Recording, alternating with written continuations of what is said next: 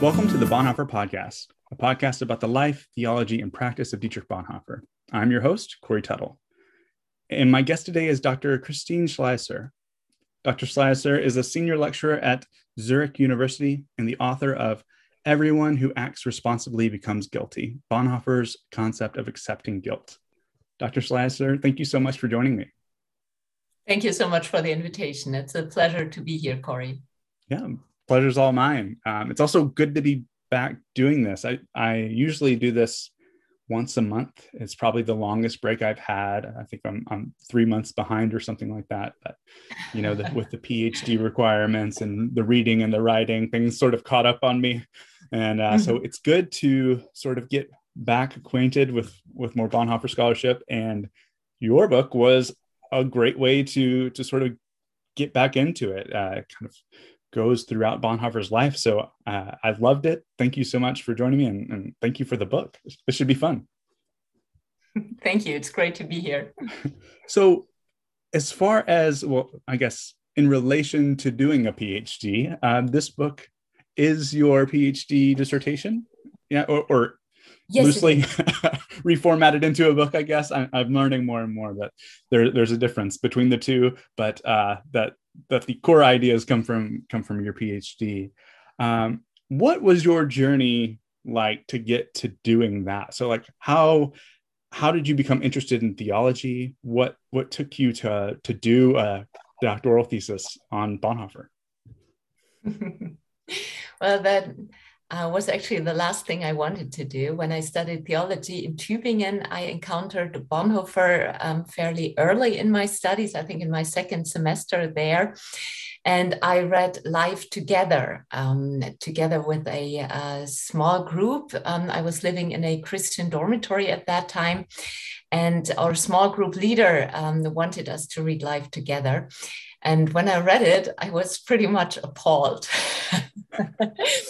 I thought, oh my goodness, this is so strict and it is so narrow, and who would ever want to live like that? I hope our small group leader will forget about these ideas very quickly and not make us live like that. So after that, I tried to avoid Bonhoeffer pretty much for the next semesters. And I actually had to go to the United States to become reacquainted with Dietrich Bonhoeffer in a totally new context, who would later become one of my doctoral supervisors, Glenn Stassen, introduced me to Bonhoeffer again, and it was a totally new situation. This time, we read Ethics together and parts of Letters and Papers from Prison, and I became fascinated by this theologian. And I understood that his ideas reached much further than his little study that he did in Life Together. And up to this day, I would say Bonhoeffer, together with my other supervisor next to Glenn Stassen, Jürgen Moltmann from Tübingen University, continues to influence me and to challenge me up to this very day. That's great. How did the topic of responsibility and bearing guilt come up, like as you were reading Bonhoeffer?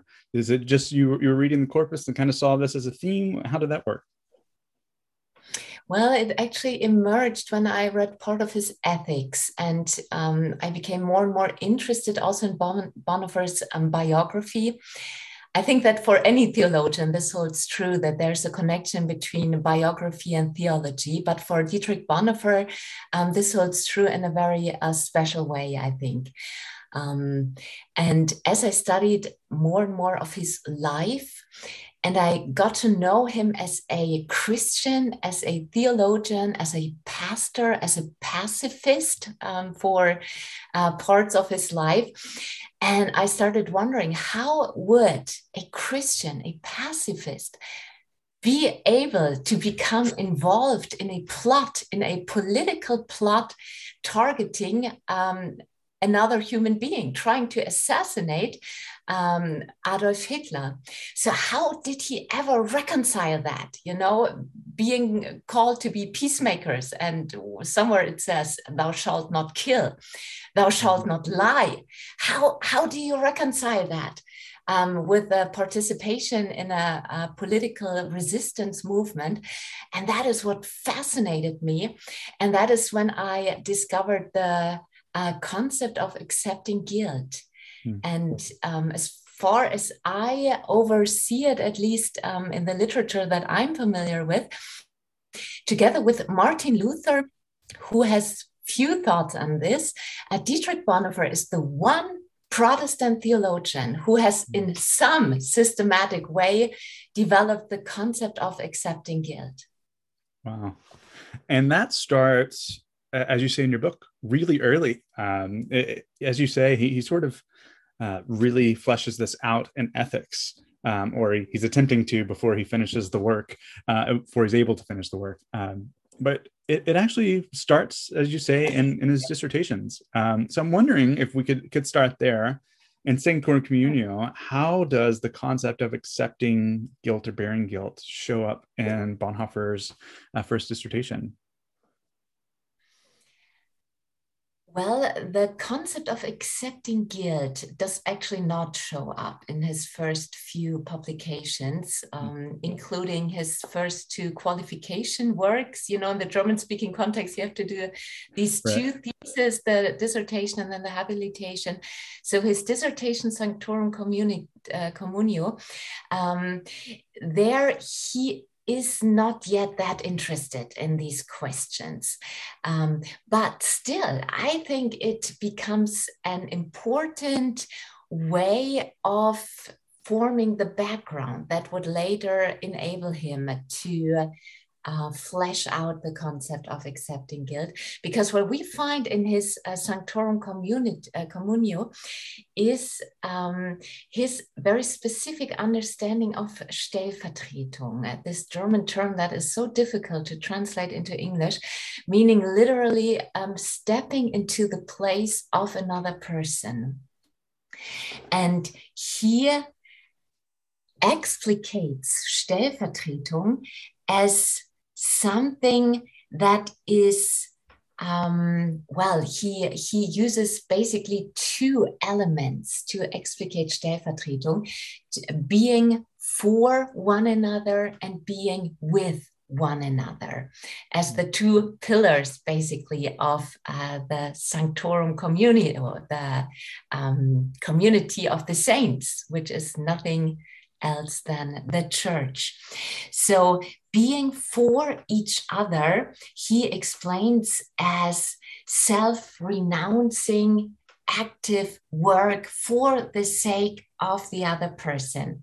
And already in his Sanctorum Communio, we find some hints towards how this Stellvertretung as being for each other also includes what I call the non-active acceptance of guilt. That he says, well, when we see the other person who is bearing guilt, who is suffering under his or her guilt, we help this person. We help him or her bear this guilt by praying for the other person, by being there to assist the other person, walking with the other person. So already we have some indication of how he understands Stellvertretung also in light of non-active acceptance of guilt for the sake of the other person. Mm. So Bonhoeffer goes on to write this this wonderful theological commentary on Genesis 1-3, creation and fall. I'm wondering, how does Bonhoeffer see guilt entering the world, and in what way is that guilt shared? This might show a little bit more of that with and for one another. How is that shared? Do you mean in act and being or in creation and fall? In creation and fall. Sorry, I just skipped over the act. Yeah, Act and yeah, yeah, being. yeah. Yeah, I'm fine with skipping act and being. I think again, well, the concept of acceptance of guilt doesn't appear in act and being either, because his interests again are quite different at that time. The one thing that might be of interest for our conversation here is how he talks about sin, how he talks about guilt. And that is actually one problem that remains with Bonhoeffer through all his published work, that he doesn't really ever give a clear definition of guilt. And that is also what would eventually become one of the unresolved tensions in his understanding of acceptance of guilt, because we have no clear definition of how he understands guilt. Then what would be the acceptance of guilt later on? But I'm already moving too fast here. So let's have a look at creation and fall. There, we find quite some interesting ideas, because here Bonhoeffer is already giving us a glimpse of how he understands ethics as the quest for acting or behaving or reasoning about right and wrong. And he would say that our knowledge of good and evil, tracing it back to Genesis and his exegesis basically of the Genesis narrations, and he traces our trying to be like God, sicut Dei, back to wanting to have knowledge of good and evil. And he would say this is actually what hinders us later on. He would expand that thought. What hinders us of becoming like Christ? Because when we look at Christ, and this is the thought that already builds the bridge to his discipleship, looking at Christ being formed more and more into the image of Christ, we only see Christ. We no longer see good, we no longer see evil, we see Christ. So our understanding of good and evil becomes less and less important as we focus more and more on Christ. And that, of course, is a radical new perception, especially for ethicists. Myself being an ethicist, this is quite a challenging perception when we now have somebody telling us, well, the differentiation between good and evil is not so important. It's much more important to look at Christ himself. Yeah, I did my master's thesis on Bonhoeffer's understanding of autonomy, and that bit is the most interesting thing for me as I read Bonhoeffer. This never look at yourself, only look out to Jesus. And you alluded to it there. It's precisely, you find it in discipleship, this sort of very Lutheran, only look out, never look in, these sort of black and white binary terms of following after Jesus and only looking at him, and not judging according to your own knowledge of good and evil. You have this great bit about renunciation and the free conscience in relationship to Bonhoeffer's book, Discipleship. I'm wondering if you could elaborate on that a little bit for our listeners. Yes, in his discipleship, he calls that we, as Christ's disciples, must renounce our own knowledge of good and evil for the sake of knowing Christ. So as disciples of Christ, he especially explains it in his very last chapter, called the image of Christ. He explains how we as Christ's disciples are being transformed more and more into the image of Christ. And that means that as we are being formed and transformed into the image of Christ, we lose our own conceptions of what we think of as good or evil. So all that matters is being transformed more and more into the image of Christ. And that, of course, has radical consequences for the way we do ethics, because our common moral values and criteria, also the conscience, which plays such a major role, especially in the Protestant tradition, thinking back to Luther saying, oh, we must never act against our conscience. So Bonhoeffer takes Luther even one step further and says, well, our conscience is actually no longer that important because we have Christ who actually takes the place of our own conscience. A quote in ethics where he says, where he essentially says that I have no conscience, Jesus is my conscience, and that we are always, as we use our knowledge of good and evil, prone to critique ourselves, judge ourselves, and exonerate ourselves, all apart from grace, and that looking to Jesus is sort of the opposite of that, the way of faith, the life of faith, and the way to live ethically. You can sort of see this as you go through each book of this sort of like Sanctorum Communio. There becomes a little bit more questions about revelation. Okay, let's address this as an acting being. Oh, there becomes a little bit more questions about cognition and seeing how revelation works. Okay, well, creation and fall. Let's get so like each one kind of there's a little seed in each one that goes to the next book. And so, as you mentioned, looking out only to Jesus does teach one to live ethically, to really depend on the will of God. And so this is where Bonhoeffer really starts to really address this accepting and bearing guilt concept in Bonhoeffer's book Ethics. So I'm wondering, what are some of the ways that we see this show up? Mm-hmm. Yes, I like how you phrased it in terms of the seeds that are already, present in his earlier works. But of course, there are plenty of more seeds that were not taken up later on. And this, I think, also has to do with the way the context has changed, meanwhile, the historical context.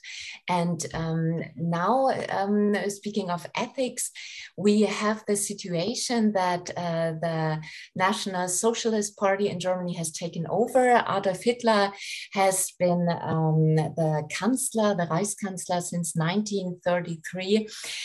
So there are different questions that are arising for Bonhoeffer and also for his fellow friends and colleagues who are very critical of the Nazis. You have the church struggle, and Bonhoeffer himself becomes very uncertain of how he should react. That is why he removes himself from the scenery for a while, writing in a letter to Karl Barth that he says, well, he becomes uncertain himself, and he writes, why should I? He's a young fellow at that time in the early 30s. How can it be that he would see things more clear and be more wise than so many of the more advanced colleagues that he is looking up to? So he decided for himself that would be best, to go to England for 2 years and to remove himself from the church struggle for a while. To follow it, yes, but only from a distance, in order also to get clarity of mind for himself. So when I, at the beginning of our discussion, mentioned how biography and theology is so closely intertwined in Dietrich Bonhoeffer, and this is something we always need to keep in mind. So now we have ethics. Meanwhile, the Bonhoeffer family, who has always been very well informed of also the atrocities of the Nazi regime, not least through Dietrich Bonhoeffer's brothers-in-law, Hans from Donani, who was working as a legal person, and who knew some of the details that ordinary people wouldn't even know. So now Bonhoeffer has to wrestle with this question: how can I, as a Christian, how can I deal with the tension of being called to be a peacemaker on the one hand, yet not become a silent bystander of gross injustice on the other? How do I reconcile with that tension? And this is what this exact question for me is still so relevant. You know, as we speak, we have this war in Ukraine going on, with Russia's war of aggression against Ukraine.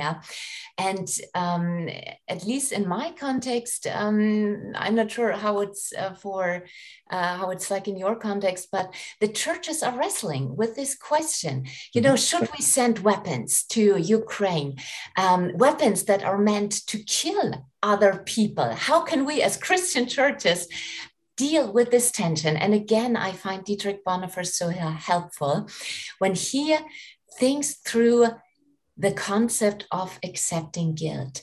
And you mentioned the notion of responsibility as the background of where he develops this concept, not in a very systematic manner. When we look at his ethics, well, it's barely 2 pages actually that he devotes to this concept, but still, I think this concept is explosive. But maybe let's take a step back and look at his concept of responsibility. And as he defines responsibility, it's already so different from other definitions. As a German, of course, he is influenced also by the thought tradition in the German context. We have, well, in the German context, of course, most famously Max Weber, responsibility as Gesinnungsethik as a frame of mind versus an ethics of responsibility, trying to build up a, almost like an opposition, even though Weber, of course, is very well aware that this opposition does not exist in reality in such a defined format, but in reality, there's always interaction between these two formats. So there has been a tradition of thought of responsibility, and Bonhoeffer goes a different route. He says, what is responsibility? Responsibility is our response to the life of Christ. With our life, we respond to Christ's life. We already have this in the word, response, responsibility. In German, it's the same thing. Verantwortung and Antwort, answer. And then he goes on and explains it in terms of 4 elements.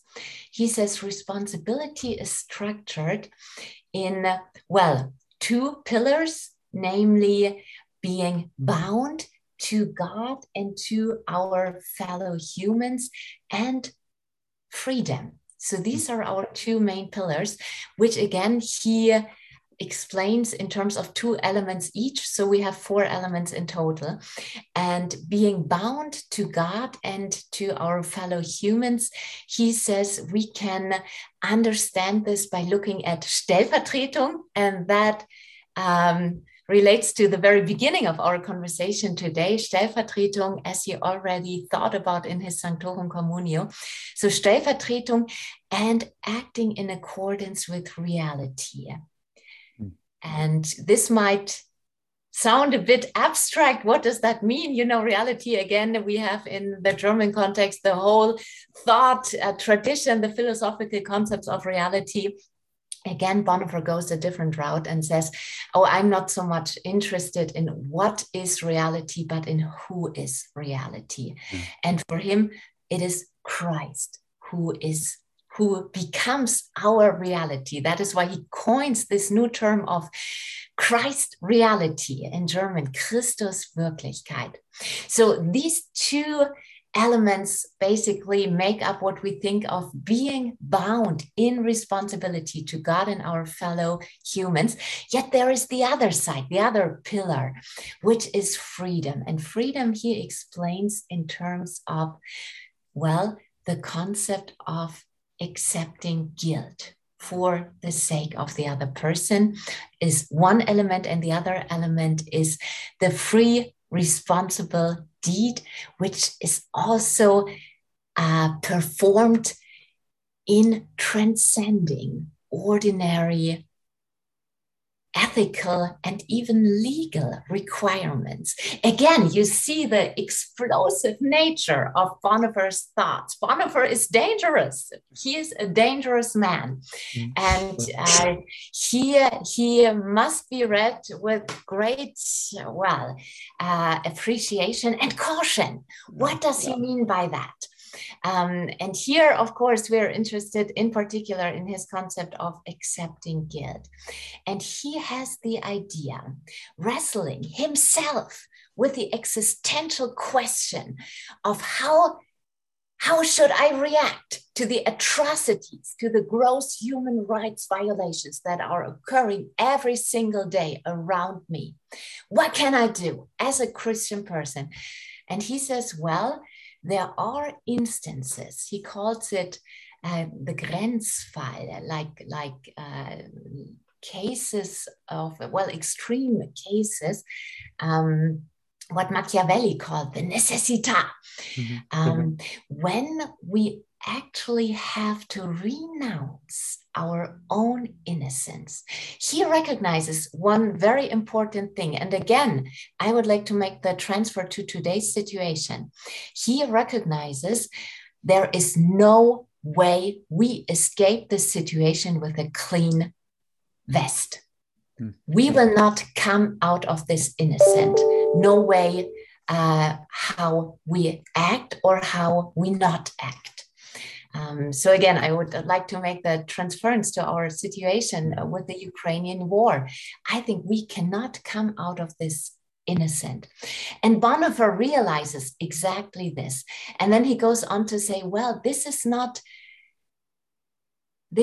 a choice between good and evil. And again, we've talked about this when we quickly spoke about creation and fall and discipleship. He says, we have no choice between good and evil here. We only have a choice between evil and evil. There's no black and white. All we have is gray. How do we act in this situation? And he says, it's not a question of acting or not acting, because not acting is a form of action as well. So no matter how we look at it, no matter how we turn, we become guilty. And then he says, well, this is exactly what Christ had to do.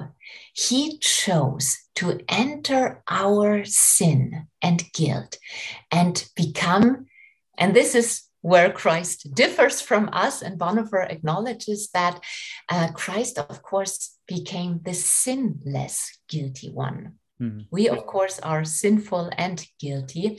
But he says, if we want to be transformed, and again, connecting to his thoughts and discipleship, if we are being transformed more and more into the image of Christ, this includes our entering into guilt for the sake of the other person. And here in ethics, he goes one step further from discipleship. While in discipleship and also in his Sanctorum Communio, he says, while entering into guilt means passively taking on guilt. I help the other person through intercession, through prayer, through assistance. And now in ethics, he says, well, he actually doesn't say it, and I think he should have made this more clear, that there is a difference between non-active acceptance of guilt and active acceptance of guilt, because now he says we have to actively become guilty. Wow. Sorry, I'm talking too much here. No, this is great. Not giving you the chance to ask questions. My apologies. No apologies necessary. That was exactly what I was hoping for. And I'm sure everyone was just nodding along with me as they listen to this. So but I hope not. I hope they're not nodding. I hope people react critically and say, how is that possible? How can you call people to become guilty? And to think for themselves and to wrestle through it. Yeah, it's provocative and groundbreaking. You mentioned we're short on time here, but I guess I just want to get to the last two questions I have for you. You mentioned earlier on that there were some unresolved tensions, like not having a definition for the word guilty. Were there any other tensions that you felt as you finished the work that I wish that Bonhoeffer would have elaborated on this more? I wish we would have a more clear picture of this. Anything like that? Yes, and I continue to wrestle with this up to this very day. And it all comes down to the Christological foundation of becoming guilty, of accepting guilt for the sake of the other person, because Christology is the center of Dietrich Bonhoeffer's theology. And as you read through his ethics, no matter what he talks about, he always comes back to theology, and he starts from theology. And the same holds true or at least he wants it to hold true also for his concept of accepting guilt. And the way he argues about it is that he says, well, have a look at Jesus. He left his innocence. He became guilty for our sake. He took on our sin and our guilt. And then he makes the jump. And then he says, so we have to act likewise. Of course, he doesn't say that we can accept the sin for the other person in any salvific dimension. Of course, he doesn't do that. But still, he calls us to actively become guilty for the sake of the other person. And here, I think his argument doesn't hold up to this conclusion. I wish it did, because I'm very much taken by his concept of accepting guilt. But when he points to Christ, he says, well, Christ became guilty. He broke the law of the Sabbath, for example. And that was also, Jesus was criticized for that by the Pharisees, saying, well, how can your disciples pick these grains, gather the grains on Sabbath? That's against God's law. And of course, Jesus broke the law, but Bonhoeffer does not take a closer look. Which law is Jesus breaking here? The law, the nomos that Jesus is breaking here is the old law. And Jesus himself says, well, I came to give you a new law. And now Bonhoeffer, not having differentiated between these two kinds of laws, says, well, we now also have to break the new law, because that's actually the difficulty that remains with Bonhoeffer's concept. Once I taught a class on Bonhoeffer, and we also, I regularly teach on Bonhoeffer, but once in a class, a student actually wrote a paper on this concept of accepting guilt, and the paper was entitled Christ the Killer. And this is the inevitable conclusion if we take as Bonhoeffer wants us to take Christ as also breaking his own law, his own law of loving God and the other person. How is killing Hitler loving Hitler? So I think this route is I think we're on thin ice here, and I'm not sure if this ice is holding up. So I would actually go a different route that is also within Bonhoeffer, and I think that's the more convincing route, where he simply admits this is guilt, and we have to accept this guilt. And he himself, I think, was not sure if he did the right thing. When you look at his letters and papers from prison later on, you find some very haunting poems. The autobiographical poem Jonah, for example. Have a look at that poem. And there he writes, seeing himself in the situation of Jonah with the water, being wild, the storm raging around him. And he asks himself, what have I done wrong that this storm is raging around me? All the attempted attacks on Hitler failed. And Bonhoeffer asks himself very self-critically also, and the final stanza in that poem is, I have sinned, throw me overboard. So I think up to the end, he wrestles with this question, have I done the right thing? And he repeatedly falls back on grace. And I think that's the only thing we can do. Right. He writes I consider it as one of the masterpieces in world literature, that one essay after 10 years. Mm-hmm. And he says, we are hoping for forgiveness and grace. We believe in a forgiving and merciful God who is merciful towards the sinner. But still, that's the path that he chose for himself. By the way, he never said that everyone should follow the same path. That was the one path that he chose for himself, being convinced it is the right path to go for himself, but not demanding that others follow the same route. Thank you for that. Last question for you. We'll just do this really quick. It's a fun one. The idea, it's a little game of Desert Island. So the idea is you're trapped on a desert island, and you're allowed to have one primary source, a book by Bonhoeffer, and then one secondary source, a book about Bonhoeffer. Which two books are you going to bring, and why? Well, being trapped on a desert island by myself, I suppose I would not bring life together. And my first intuition would be to bring ethics, being an ethicist.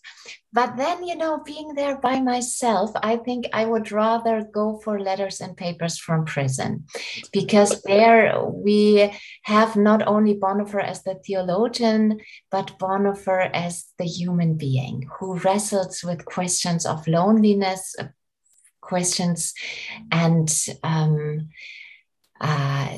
the existential crisis of being separated from his loved ones. So that would be the literature I would bring. As for a secondary source on Bonhoeffer, I would go for Wolfgang Huber, the great German theologian and Bonhoeffer specialist. His recent biography of Dietrich Bonhoeffer, I think that, the German version came out in 2019. I would go for that one. That's great. Awesome. Well, thank you so much for taking the time. Again, I love the book, and it's so well done, and so a great way to even get introduced to Bonhoeffer for people who are new. The book is entitled "Everyone Who Acts Responsibly Becomes Guilty: Bonhoeffer's Concept of Accepting Guilt" by Dr. Christine Schliesser. Thank you so much for joining me. It was a blast. It was a pleasure to be there. Thanks so much, Corey. You're welcome. I'll talk to you soon. All the best. Thank you for listening to this episode of the Bonhoeffer Podcast. If you would like to support the podcast financially, you can do so at patreon.com/BonhoefferPod. If you're enjoying these podcasts, please leave a review in your podcast app. It will help others find the show. And speaking of Patreon, I'd like to thank the current patrons of the show.